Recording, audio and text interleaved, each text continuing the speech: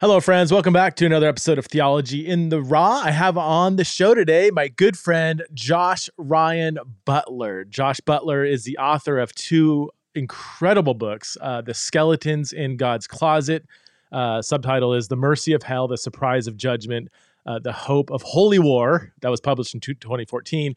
And also his more recent book, The Pursuing God, A Reckless, Irrational, Obsessed Love That's Dying to Bring Us Home. He is a beautiful writer, an incredibly thoughtful dude, one of the most well-rounded Christian leaders I've ever met. And we met, gosh, when did we meet? Probably 7 years ago, maybe, and have become friends from a distance, and just have so much respect for this guy. Our plan for this conversation was there is no plan. The one rule of Fight Club is we don't talk about Fight Club, right? That was the one rule I told Josh is like, I'm not going to come in with any kind of preconceived agenda in this conversation. He's such a thoughtful dude. And so I just said, let's just see where the conversation goes. We ended up talking a lot about just ministry, in the Arizona context where he's currently pastoring. He was a pastor at Imago Dei Church in Portland for over 15 years, and now is in a very different kind of setting. And we talked a lot about pastoring through COVID. A big part of our conversation was on pastoring and just being a Christian leader in the context of a lot of political polarization. That the whole, partisan polarization in our society and how that's affected disciples of Jesus, and how he has navigated that on a pastoral level is super helpful. A few weird facts about Josh that I just found listed on his website. These are things I did not know about Josh, but he publicly lists them, so I'm going to publicly read them. He once got beat up by a billy goat. He's been run over by a VW van. And he ate a dog, but he wants us to not worry because this dog was cooked. Josh, I'm still very concerned about eating a cooked dog, but I'm super excited to have you on my podcast again. If you want to support this show, you can go to patreon.com/theology in the raw. Support the show for as little as $5 a month. Also get access to premium content. For instance, once a month, I do 2 lengthy Q&A podcasts for my Patreon audience. So if you have been listening to Theology in the Raw for a while, you remember the good old days when I did lots of Q&A podcasts. I still do lots of Q&A podcasts. They are just for my Patreon audience because to handle all the questions they send in can be a lot of work, but I want to focus on answering their questions. So if you want to benefit from Theology in the Raw Q&A podcast, you got to join the Patreon community.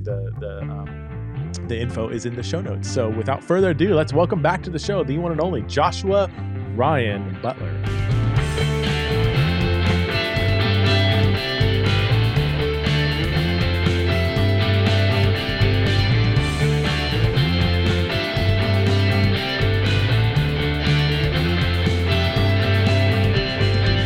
Hello, friends. Welcome back to another episode of Theology in the Raw. I'm here with a good friend of mine, Joshua Ryan Butler. He's so awesome, he needs 3 names. Josh, thanks so much for being back on the show, man.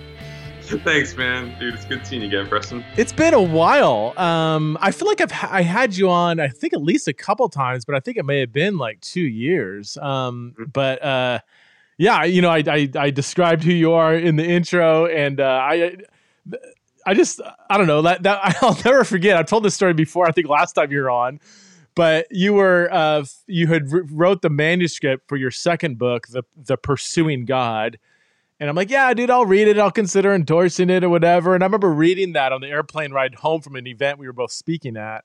And I was so discouraged, man, because it was such a beautifully written book, so powerful, so theologically rich, so well-rounded. I was like, I want to write like this. This is so discouraging.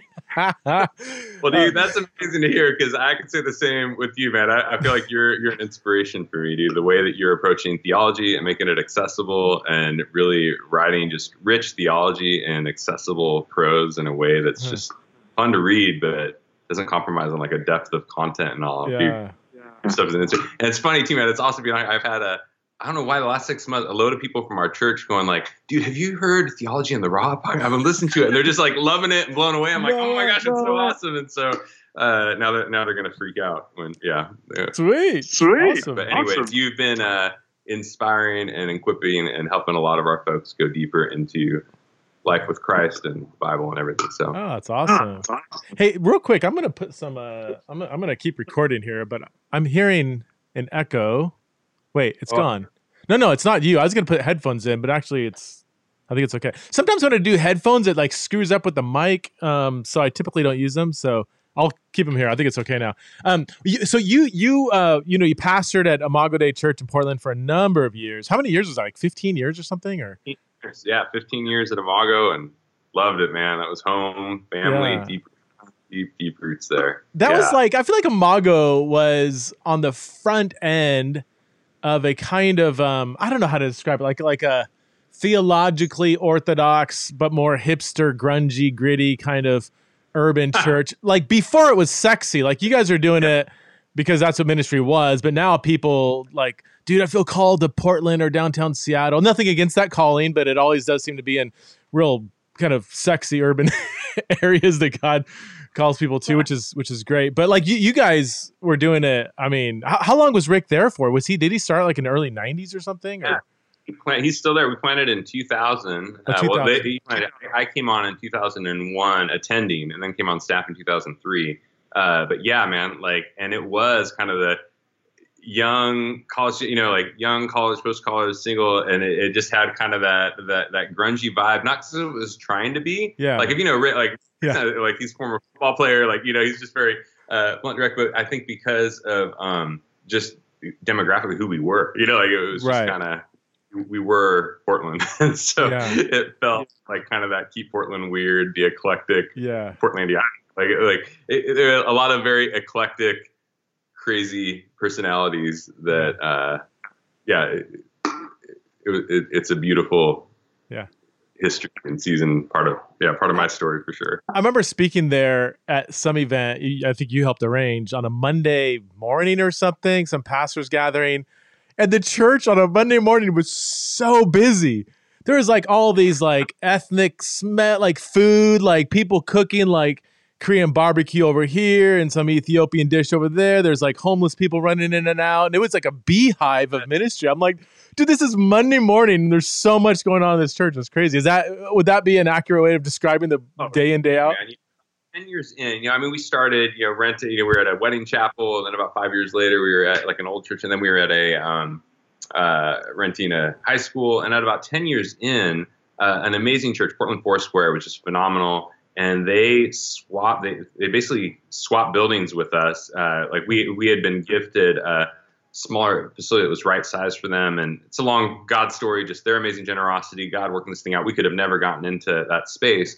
But when we did, I think we really said, man, we want this space to be a place for the city, and for God's kingdom, not just Sunday morning. And so Rick really led the charge. I mean, his sweet spot is missional vision. How do we love and serve the broader city and be engaged with the presence of Jesus and for Portland? And so, dude, there was just ministry hopping out of that building all week long, and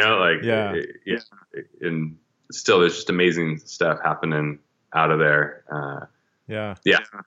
Very cool. Yeah. So you had a recent transition a couple of years, 2.5 years ago, moved down to Arizona. Just talk to us about what that transition's been like. And I would love to have you unpack maybe the different cultures, maybe both church culture, but also just larger culture, because from what I know about Portland and what I know about like the greater Phoenix, Tempe, Arizona area, pretty different, I would assume, in terms of culture. So would love to hear about that transition.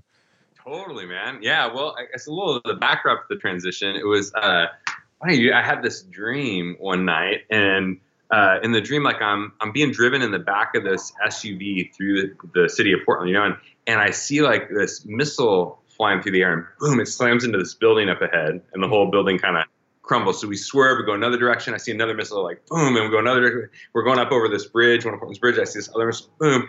And it hits the bridge, and the whole bridge starts to collapse and crumble, and we're going down towards the water. And I kind of wake up right before then. And sometimes, dude, I have crazy dreams because I ate a bad burrito or something for dinner, but sometimes it feels like you're saying something, So I prayed about it, and just immediately I felt this strong sense of God going, like, dude, everything that's familiar, Josh, like your home, your city, your roots, like just your place, everything it's going to about to feel like it's crumbling down around you. But I've got you was kind of the thing. And with that, the strong sense of God calling us into a new season. And so, man, that was really beautiful and hard. There's more backstory to it. It wasn't just the dream, but it felt like it confirmed some other stuff we've been processing. And that was hard because we love Imago. We love our families in Portland, deep roots there, all that. Yet through kind of prayer and discernment and with Rick, our leaders there in this process, really, we got paved the way for us to come out here to Arizona. And man, I got to say, I love it, dude. It's been so awesome here. We love both Arizona. We're a part of a church called Redemption, and Redemption is interesting. So first off, I pastor here at Redemption Tempe, which is near Arizona State University. So it's kind of like the largest college student campus in the country, like in terms of the most students. So it's hyper college town. Like Tempe is just sort of, it's right outside Phoenix, kind of the hub of college town.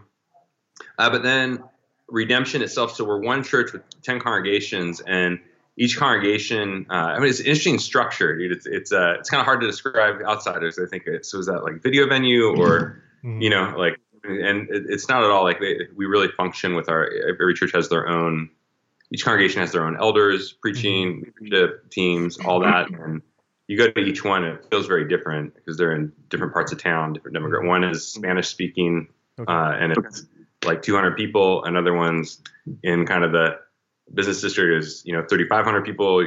Another one, it's more low income and hard part of town. There's a lot of homelessness and drug addiction issues that people are facing on that front. So, but we're all kind of in it together. And Arizona's been interesting. I'd say so. Where we're at has felt very ideologically diverse. I would say, because where I was from, I love Portland, but it's more like a progressive echo chamber, and so. At least in the hub, the part of the city, the circles I was in, it just feels like you're in this feedback loop of kind of I don't know. Portlandia has got a lot of truth to it, right? Like there's that. And here going, man, there's a lot of both, I've encountered a lot of both the left and the right and everything in between, like there's a strong kind of ideological diversity. People are like, people are pretty, I found, opinionated, but in a fun way, where it's like, let's just get into it and talk and dive in, and it's all that to say, man, I've enjoyed it. It's been on that front. I've enjoyed it. It's been a lot of fun, and just in general, man, it's beautiful. I love, the climate, the church body here, the Phoenix area. I love the Southwest. It's beautiful. It's beautiful. The desert has a mystique and beauty to it that I love. It's not everybody's cup of tea. I appreciate lush mountains like the Boise area. It's just like beautiful, rivers and Snow Peak mountains and everything. But there's something about the desert that I'm always intrigued by. There's a beauty there. The red rock and the formations and the way the sunsets, how they just echo off the landscape in a really unique way. And I love it. And that culture, the Southwest culture is really, I just got done reading Blood Meridian by Cormac McCarthy. Wow. I haven't read it, but it sounds amazing. I don't know. My kids were saying, so did you finish your book, Dad? Did you like it? I'm like, I don't know I don't know what word to describe it. I'm just kind of simmering in it. It's a really hard book to read. Sometimes you'll read whole paragraphs and you're like, I don't know what I'm reading. Like, it's just, at least for me, but I've other people say the same thing. But anyway, the whole thing is kind of in the Southwest, and he's so like picturesque in how he described things, but in almost like an unclear way. So like, I can't say I can picture it. It's just his attention to details is really fascinating. Anyway, that's not why you're on the show. So the ideological diversity is interesting because I have heard from many pastors, almost every pastor that I talk to, unless they are in an echo chamber, John Tyson's the only one that I've talked to who says, dude, I'm pastoring in Manhattan. Nobody in my church voted for Trump. Like, there was no, like, it wasn't, we didn't have kind of tensions along political lines. And I'd imagine Portland might be, well, I don't know. But you said there's ideological diversity. given the fact that this last year has become very polarized, the intensity has ramped up, gasoline is thrown on the fire. Has that affected your ministry? Has it been challenging? Have you that greater societal polarization? Is that also happening in your kind of ministry context, or has it been more chill? Oh man, of course, dude. Yeah, let's open the can of worms. No, totally, man. It has been interesting. I think one of the biggest challenges I've found has been people reading into stuff. Like I'm kind of like, I wanted to do a sermon called, man, stop reading into stuff. If I wasn't a Christian, I might use a different word than stuff, but stop reading into stuff, man. Because like, you just give a few examples. Like, there's been so much of this. These are just kind of symbolic examples. Yeah. We had someone at our church going, dude, why do you guys have these All Lives Matter signs like all over your church building, all over your campus? I was like, what All Lives Matter signs are you talking about? They're like, dude, all over your church, there's like these posters, big billboard, like All Lives Matter. I'm like, oh crap, dude, did we get like graffitied or tagged or what happened? Can you show me these signs? I was like, can you show me these signs? So take us out and we're going to look at the building. And for like over 10 years, our motto, our mission statement kind of around the church is all of life is all for Jesus. Like, all of life is all for Jesus. And they read that and thought, dude, they're saying all lives matter. Like, it's like, and I'm like, dude, stop reading into stuff, Wow. On the flip side, maybe this is a bigger one, but man, I, back earlier in the summer, I had kind of given an update to our congregation. We had given $1.5 million to churches hardest hit by COVID. And so trying to toot the horn away, I was just going, man, we expected to get financially really hit hard, Yeah. And we didn't. We're really generous, but we had friends, churches, networks around the country who were just getting hammered by COVID. And so we said, man, God, we want to be generous. So Redemption as a whole. Yeah, and so I was given an update and explaining, it's about $500,000 went in the Bronx, relationships like City of City Network, just we're close friends with there, predominantly Black and brown leaders like leading on the front lines who were really just getting hit hardest by COVID in that season. Another big chunk went on the Navajo Reservation up north, where they were just getting hammered, if you remember, last summer by COVID. And so I made mention of that. And shortly after, this rumor began circulating based off that we were funneling millions of dollars to Black Lives Matter, the organization. And I was like, what? And so literally, like, stop reading into stuff, And so literally, I mean, this is even like 2 weeks ago, I'm in my office with someone who's like, they left a while back and they had been members and they hadn't responded to communication. And finally they were ready to talk, And I was like, well, what was it? And it was like, well, I just became so upset when I found out we were funneling all this money to the organization BLM. And I'm like, dude, wow. Why didn't why didn't you come? And so anyways, dude, that's just like the tip of the iceberg. That has felt symbolic of, my sense would be like, dude, this last year, the national narratives have become so polarized and strong. And everyone's talking about that, right? That's nothing new. But what I found pastorally is like, when people are entrenched in those narratives, like if you say something here, kind of the audio, like I point to the you say something here, and people over here think you're saying way over here, or people down here think you're saying way over here. So people are often reading way to what's being said, way more than is actually being said. So honestly, in one of our congregations, probably about 1,500 people left out of about wow. 35. So you're talking about like 40% or so of the congregation left. And my bent would be due to, I think, over rumor and innuendo. Like there were 5 to 10 influential people who were angry and left because it was kind of you guys are teaching CRT, Marxism. We never even talked about CRT, Mark. You like, kind of like, you even mentioned the words race and justice or something, and like they're just going.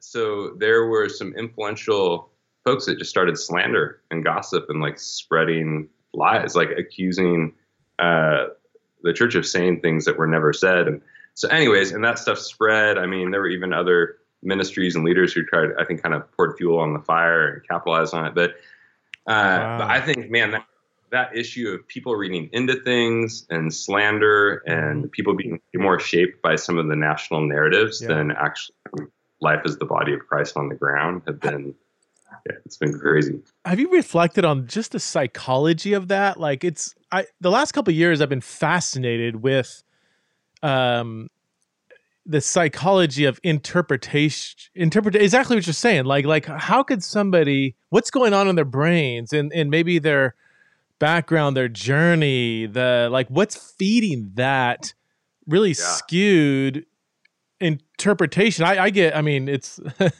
I've had people read books of mine and, for instance, for example, I think within the same week, I got emails from people who read my book, People to Be Loved. One of them threw it across the room when they came to the part where apparently I advocated for conversion therapy, reparative therapy. I'm like, where did you?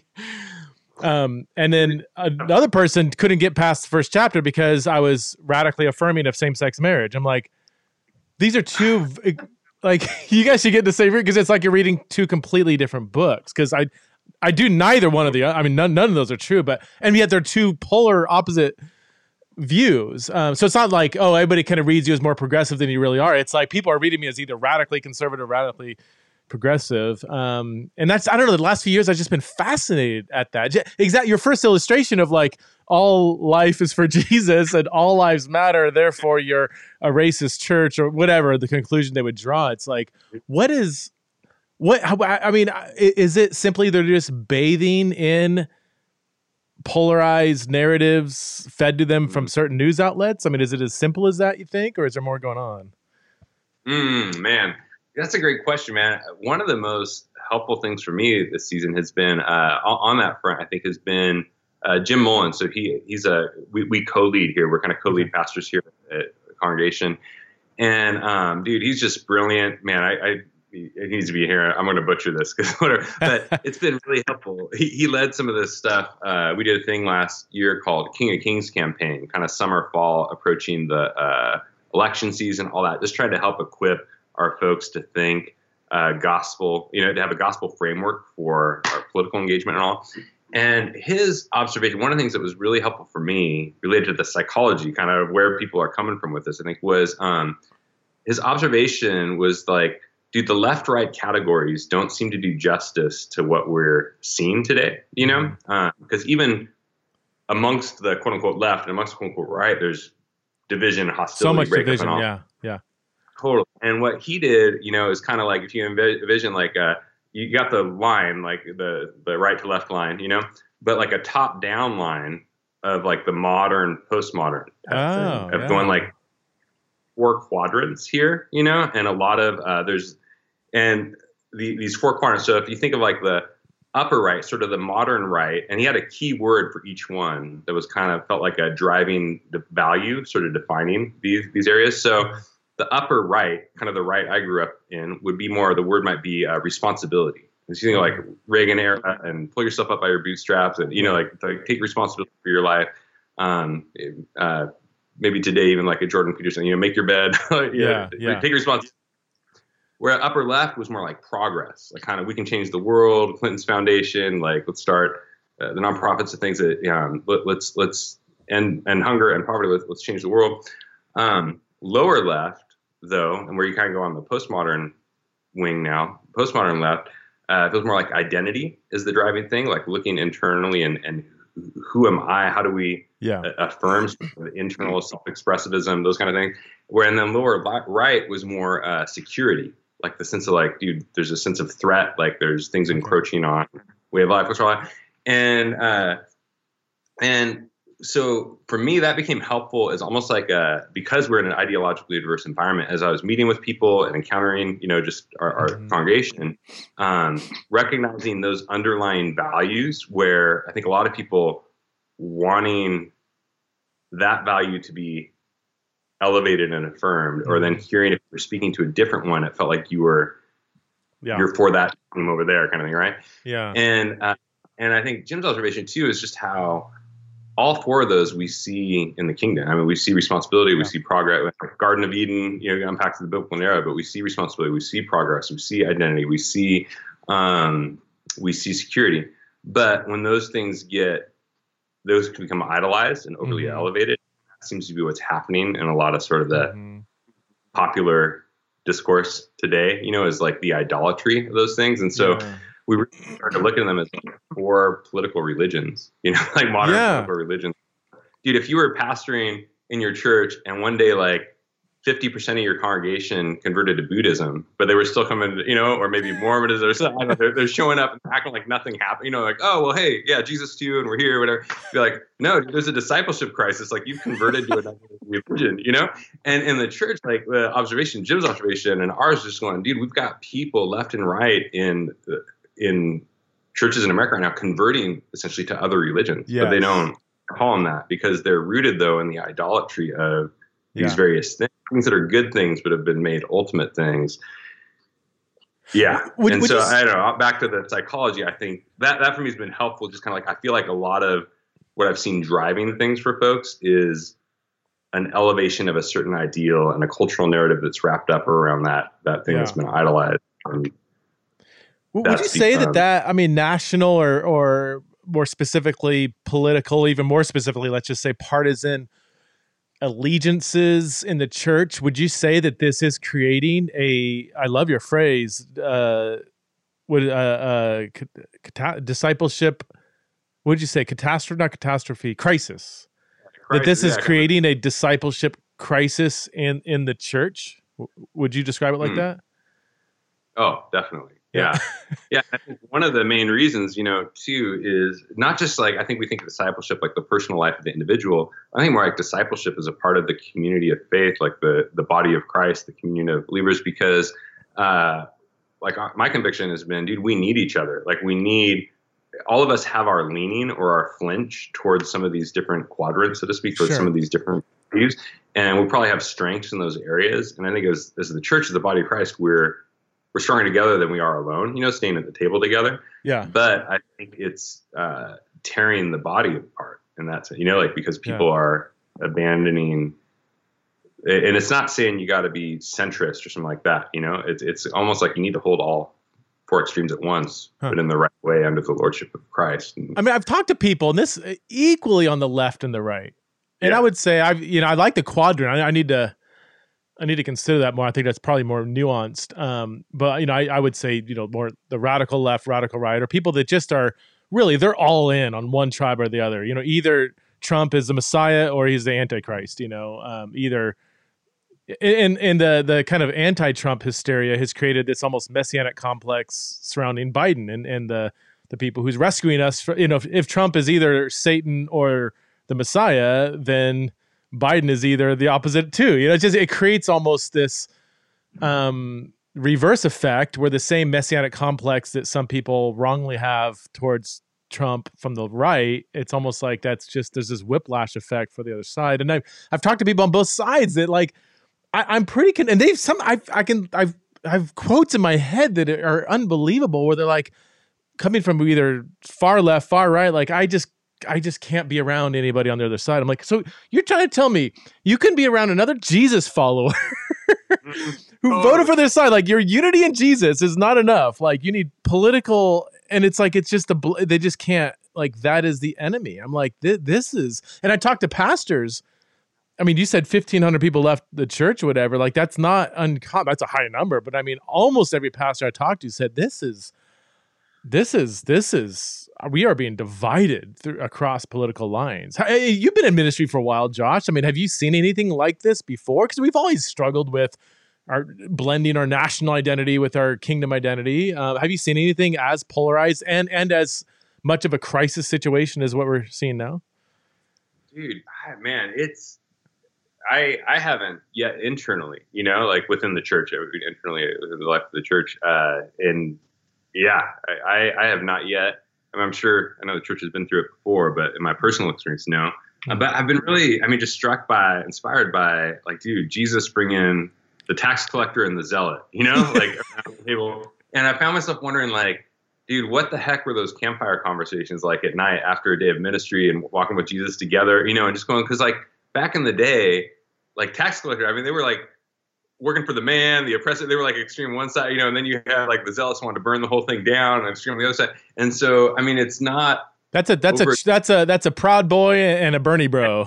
Yeah, totally. Or the leader of BLM. And I mean, and everybody's going to hate those analogies or whatever, but like it's people who are fundamentally opposed to each other, but they're part of their discipleship journey, but also their radical conversion experience is leaving behind those allegiances for a brand new allegiance, right? I mean, totally. And that can be messy as all get out, and I mean, I've been struck too. Just some of the research work on the early church that a number of scholars have done, but just the claim that, like, dude, one of the most controversial things to the Roman Empire for the early church was the cross-section, the crazy cross-section of people that it brought together, like, around the table. It had across ethnicity, across class, across gender, like people gathering together, and their common identity is one, to eat together, to share a meal together, to be together as one. And that was just unheard of, like the shockingness of that. And I think one of the challenges just for the church is that we're unwilling to be together. Like, as soon as something comes up, like, I'm out, and for many. And I think it reveals where our real allegiance is. Yeah, totally. How have you guys handled I guess you kind of mentioned it a couple of times, the race conversation, because that does seem to be one really important area that Christians need to press into. And yet again, they're taking their cues, I think, from really strong, opinionated voices across the spectrum. And I think you're a helpful voice here for those who are watching the podcast and know who you are. Like, just imagine all of humanity kind of melted together into one human being, and that's Josh Butler. Like, you are the most ethnically, like, composite person what's your ethnic heritage? Because you ministered largely in kind of more white dominated context, but yeah, totally. So my mom is Mexican, my dad is Irish, so that's kind of the main backdrop there. And you can pass for anything, right? I mean, you can go anywhere in the world. I had a buddy back in the day, and he was like, "Man, you should model, Josh." I'm like, "Yeah, dude, I'm ugly as all get out." And he was like, "Yeah, you are." I'm like, "Thanks a lot, dude." He's like, "You are," but it's like, dude, the thing, and today is like, dude, that you would look at someone, identify, like, "Hey, that's my brother, that's my man," And he's like, "Yeah," like, people have guessed over the years, and people have guessed, like, are you Eastern European or Israeli or Africa or is it Latin America? Pretty much, haven't gotten Asia yet. Pretty much anywhere else in the world, people have guessed, from. And but man, no, I had someone recently. Someone left the church, but recently, I remember, and when asked why, they said that Mexican Jew talked about justice. Was literally like their word. And I was like, whoa, dude. And I'm like, okay. A, I ain't Jewish, but Jesus was. So if you have an issue, you gotta take that up with him, And B, I am Mexican. I don't know what to do about that for you, But like, I mean, the accusation of social justice. I'm like, dude, there are a lot of versions of social justice out there that are not biblical, but biblical justice is always social, And so, I do feel like we need to press in and talk about biblical justice. And as far as how we've been approaching the race conversation, like I mentioned, one of the strengths at Redemption is we're 10 congregations across the city, and we've got a lot of diversity in our just kind of leadership when it comes to leaders within Redemption across the board, as well as different lead pastors in different contexts. And so one thing, like, recently we had what we called like a gospel and race forum, where we did a lot of online just because of the season that we're in with COVID and all that. But on this Gospel and Race Forum, part one was trying to lay a theological foundation for why race and justice is so important. There's a document that a number of us, we have kind of a theology team that I'm part of, but really props to Seth Trout, who's out there. Seth really led the charge in developing this document, but ran it through the grid with input from a lot of our various leaders here within Redemption, as well as friends nationally, and really put together a theological statement that was declaring proactively, here's what we believe about this, and really basing that on, I believe, a healthy, robust biblical foundation. So we did kind of the Gospel and Race Forum. Part one was seeking to front load that, going, this is why this is a gospel issue that we're not backing down from. And part two, I think, what was and is, like, and part of the process has been seeking to elevate and listen to voices, perspectives of trusted leaders within the body of Christ, both here within our church body as well as nationally.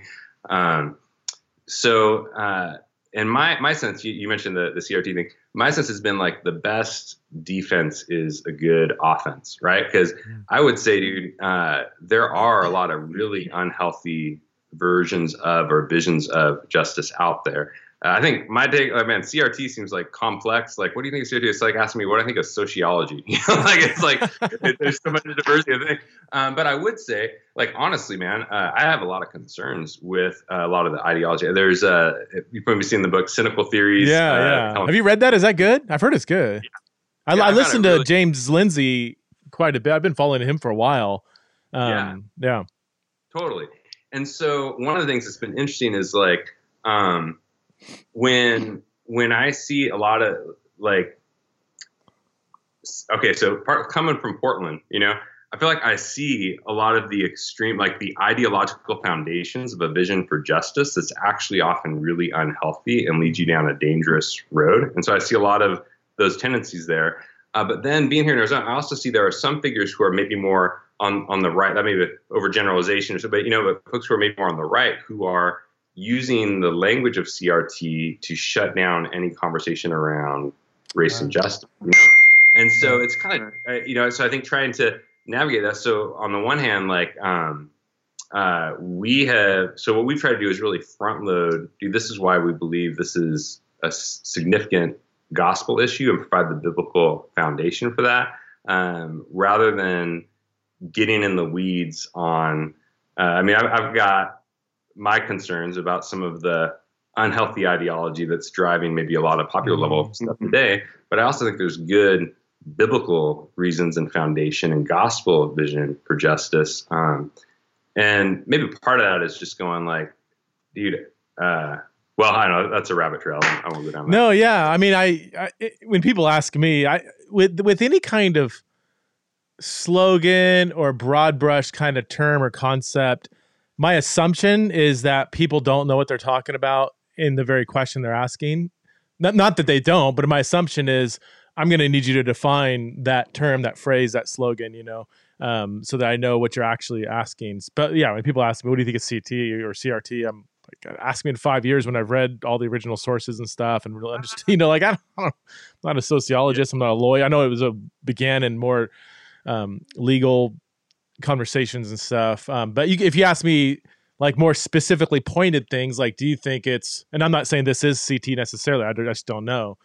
Do you think it's healthy to divide the world in terms of like, there's the oppressor and the oppressed or something? I know some people say that's a big part of CT. I'm like, well, I think that, there's structural evil. And I think that people in power can often, abuse that power. The Bible talks a lot about that, but simply because you're, maybe being oppressed doesn't alleviate you from moral responsibility either. When I use the example, when the Israelites, were in slavery for 400 years and they left and they started grumbling, God's like, stop, it's like they still have moral agency. And that's actually when you respect somebody's moral agency, I think that actually is very empowering.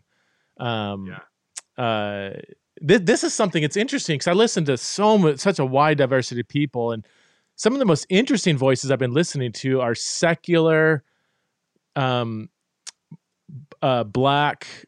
not conservative, but they would be very critical of CRT. They would be more classic, like Martin Luther King, Malcolm X brand approach to social justice, which they would see as very different than the so-called anti-racist Abraham Kendi and D'Angelo and other approaches today. Like the anti-racist movement is one way to address racism. It's not, sometimes the term can be taken as like, if you're not anti-racist, you're a racist. Like, no, anti-racism is a real specific kind of approach to addressing racism. And some of these black intellectuals like Glenn Lowry and John McWhorter and Coleman Hughes and many others I'm not saying I agree with them. I'm just saying it's very interesting that they would say that some more modern, they would say postmodern approaches to racism are actually disempowering. They're stripping African Americans or people of color from agency which actually has a reverse effect, and it actually is in a roundabout way very dehumanizing.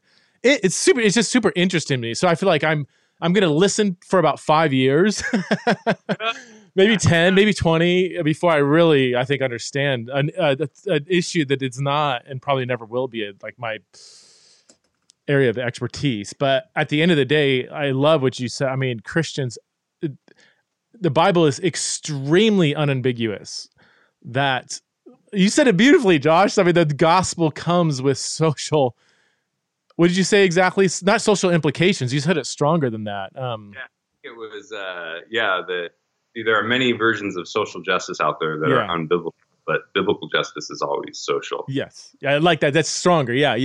And that's a concern for structural injustice and wealth and poverty and the abuse of power, and how oftentimes people with high social status and wealth and power abuse that. Like, that's extremely easy for it to happen. Like, these are just basic biblical themes that I wonder, going back to your misinterpretation thing, like, I wonder if people are just so bathed in secular arguments that it's skewing their ability to see that some of these things overlap with scripture, even though the Bible might frame it differently. These issues themselves are very much biblical issues, Yeah, and one of the things that, on a very practical level, I think on that whole CRT question, when people ask, what do you think? I think one of my questions is where that question's coming from for them, because I found there's often two different motives. Like, on one hand, there have been the folks who use that question to shut down or dismiss any conversation around race and the gospel and all that. And I mean, there's some, I think MacArthur, people are saying, if you even talk about these things, you're veering away from the gospel and just going, yes, no, you're like that's not accurate. But then I found other folks, I think, who are really wrestling with going, man, it feels like there is an ideological foundation under a lot of the popular movement that's happening today that's concerning. And I'd place myself in that category. Like, going, there's like, I think that is a legit conversation to try and shepherd people through, And it's interesting, as you mentioned, even within the Cynical Theories book was interesting because it distinguishes, I think, critical theory as a whole, which by and large is very crazy to me. I mean, it's just Foucault on speed with all over stuff, But then critical race theory is kind of a distinct thing, and what it walks through our history, is, and I'm no expert on this, so I'm just whatever. But even like two camps within it, how the 70s it formed more legal, around legal intersection of race with legal issues that were impacting society post Jim Crow, post redlining, all that. But then these two camps, kind of what we call like the materialist camp, was more focused on concrete issues in society that were impacting people in more like prisons, schools, housing, education, those kind of things. And then what became more the more postmodern approach, which was more focused on linguistic analysis and very more subjective things like white privilege and implicit bias and those kind of things.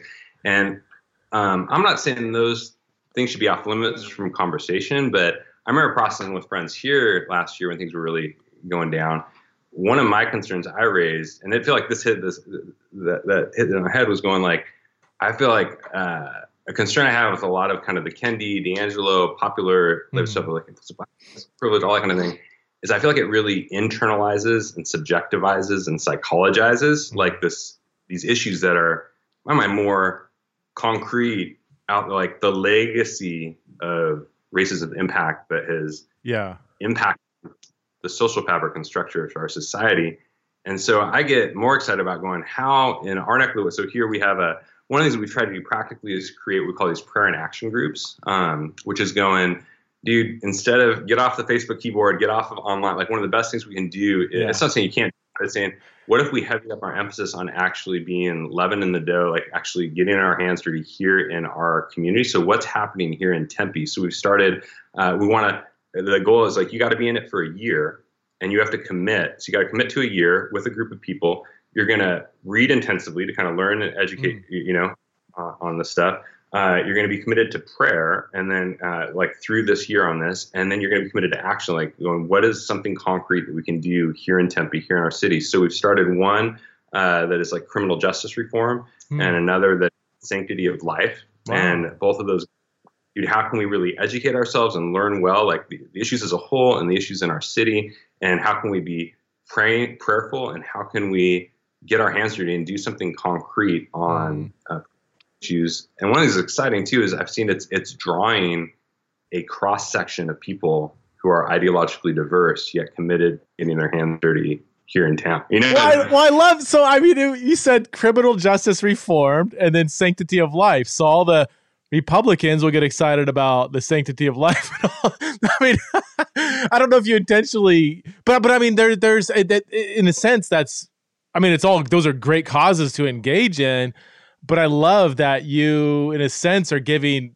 various ideological options for people across this political spectrum so that they engage in social justice on whatever is driving them, and to show them that social justice is not just a Democrat thing. Goodness, it's a Christian thing. It's so good. Totally.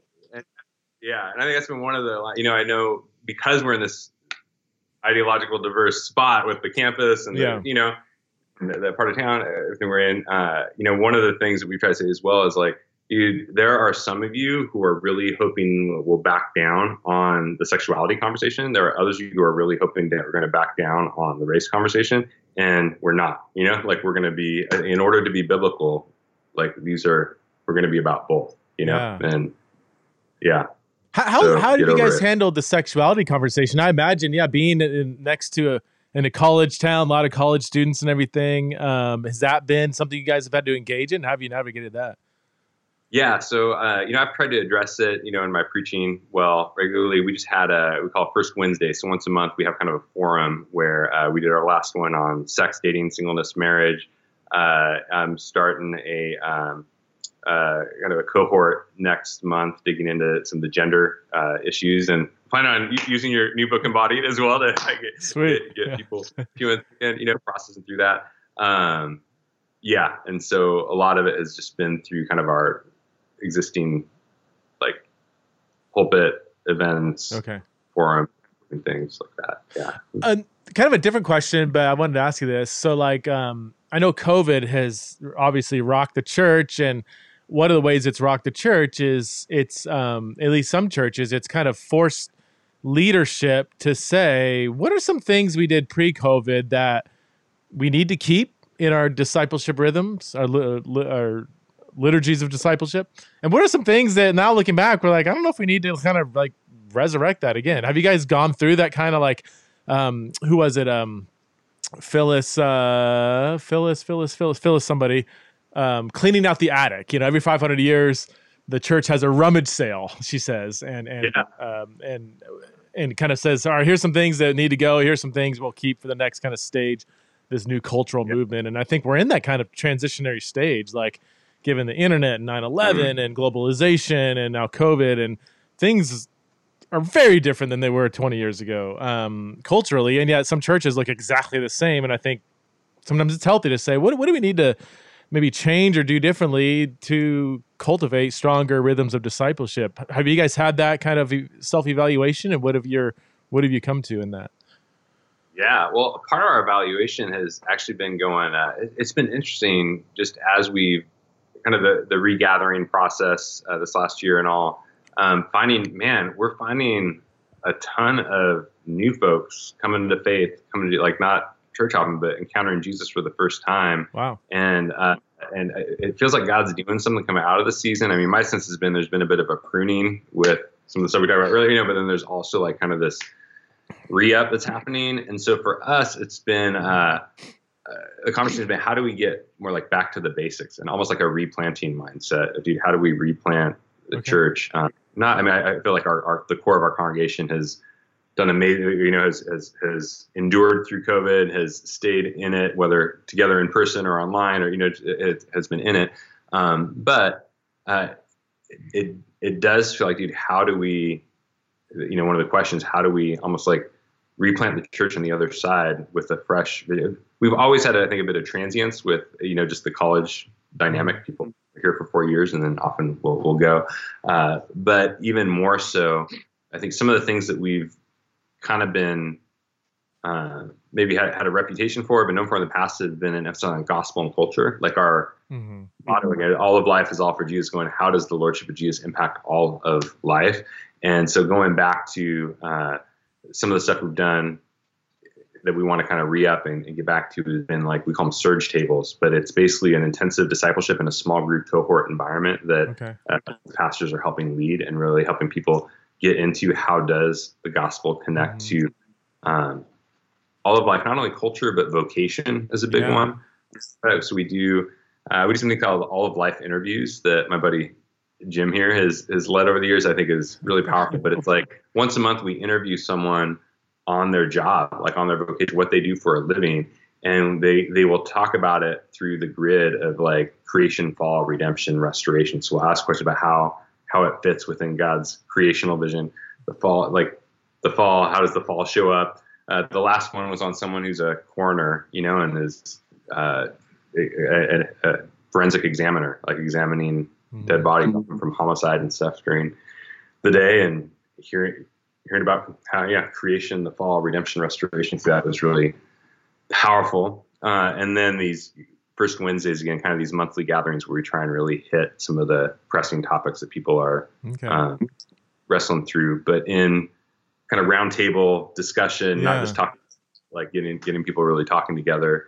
And then how we push stuff through our, how we try and help equip people within our kind of communities. We've got about 40 to 50 communities gather in homes throughout the week. And so you guys you don't shy away from hitting the tough conversations. Sounds like you guys will talk about whatever hot topic people are wrestling with. You'll go there.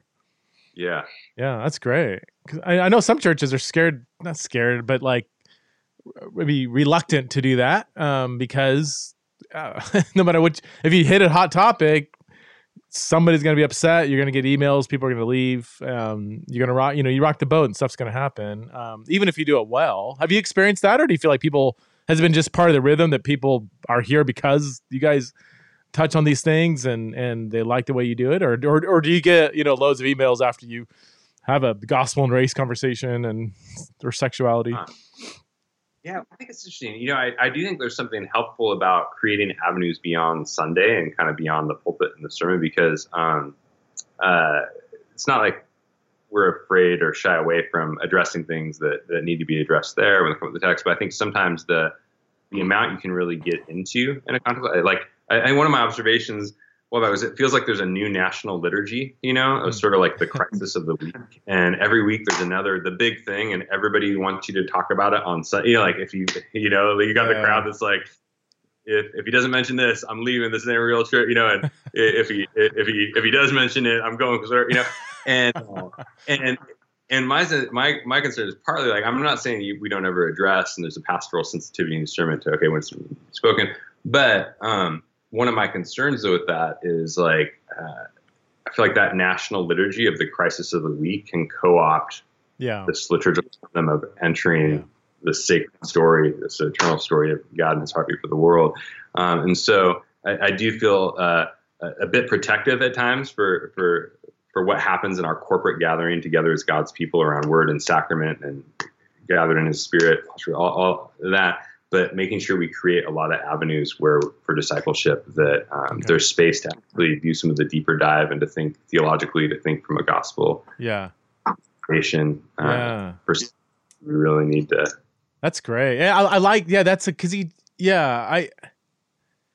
I see both sides. Like I remember. Well, this is a few years ago. I remember there was something. I forget which shooting it was, but the race conversation flared up. Might have been Mike. No, it wasn't Michael Brown. It was after that. And I remember it was like this is on everybody's mind, whatever. I'm like, that is like on a Thursday maybe. I'm like showing up on Sunday. I'm like, if he doesn't mention this, I'm going to say, how tone deaf are you? And I think he did actually. I was happy. And I think we had a prayer and everything, even something like that, some acknowledgement that, yes, we are not tone deaf what's going on. But like you said, like you have such limited time, and you can't just be controlled by every cultural moment that wags its like you have to build in healthy foundations of spiritual formation, right? And worldview and just simply engaging the text of scripture and So I like this idea of having a rhythm of space outside maybe the Sunday rhythm where you can have more of a forum engagement on cultural issues. And I don't even like to frame it that way, but like discipleship issues that are integrated or related to the broader culture. I always said, I would not, I don't envy your pastoral job, Josh. I being a pastor, like it just gives me an anxiety thinking about it. But the one pastoral position that actually would excite me is something like the pastor of like cultural engagement, where my job is to hold bi-monthly forums on a Sunday evening, 2.5 hours, 2 hours, Q&A, present on abortion, present on race, have a conversation, present on sexuality, economics, vocation. I mean, there's so many just broader issues that are rarely really addressed thoroughly on a Sunday morning. That something like that could excite me, where I'm allowed to kind of be me and not be so worried about all the emails I'm going to. If I had that job, though, I would not have an email address. I would say part of my job requirement is somebody else. No, I'm just kidding. Anyway, Josh, I got to go. You got to go. I'm taking you over your time. Real quick, tell us about the 2 books. You've written 2, right? I haven't missed one, right? Give us the elevator pitch about the 2 books, because these are 2 brilliant, incredible books that everybody needs to be aware of if they're not already aware of them. So yeah, what are the 2 books? Yeah, so Skeletons in God's Closet, that is trying to help people who wrestle with some of the tough topics of the faith. Particularly the subtitle is The Mercy of Hell, The Surprise of Judgment, and the Hope of Holy War. I just kind of I don't think that's how most of us think about those. Yeah. But I want to suggest we often have a lot of caricatures in our culture about what's actually going on in those topics, and that when we reframe them back within the biblical story and with kind of a robust historic orthodoxy, that they're actually really even beautiful and powerful. So Skeletons in God's Closet. Emphasis on the goodness of God and how that aligns with these topics rather than contradicts them. Mm-hmm. The second one is called The Pursuing God. And that one is how it's not about us going out to find God, it's God coming after us. So really centered on grace and just what for me has been like the heart of the Christian faith, that this is God coming after us and our world. The middle of the book gets into themes like atonement, some of the questions of, I think, some of the critiques that will have the Trinity and the cross. How do those fit? Themes like sacrifice, wrath, relationship between the Father and the Son, what's happening on the cross, trying to critique some of the caricatures that are out there and advocate for what I'd see as kind of a healthy biblical view of you jogged my memory. Your treatment on penal substitution was, I think, some of the best out there. Where you again deconstructed some of the caricatures and framed it in a way that was so much more robustly covenantal and biblical. I can't repeat exactly what you said, but I remember when I was reading that, I was like, this is, and it was so just clear. It's not like overly academic, but you clearly have read loads of stuff. So yeah, Skeletons in God's Closet, The Pursuing God, amazing book. So if you haven't read them, you got to read them. So Josh, thanks so much for being on Theology in a Row, man.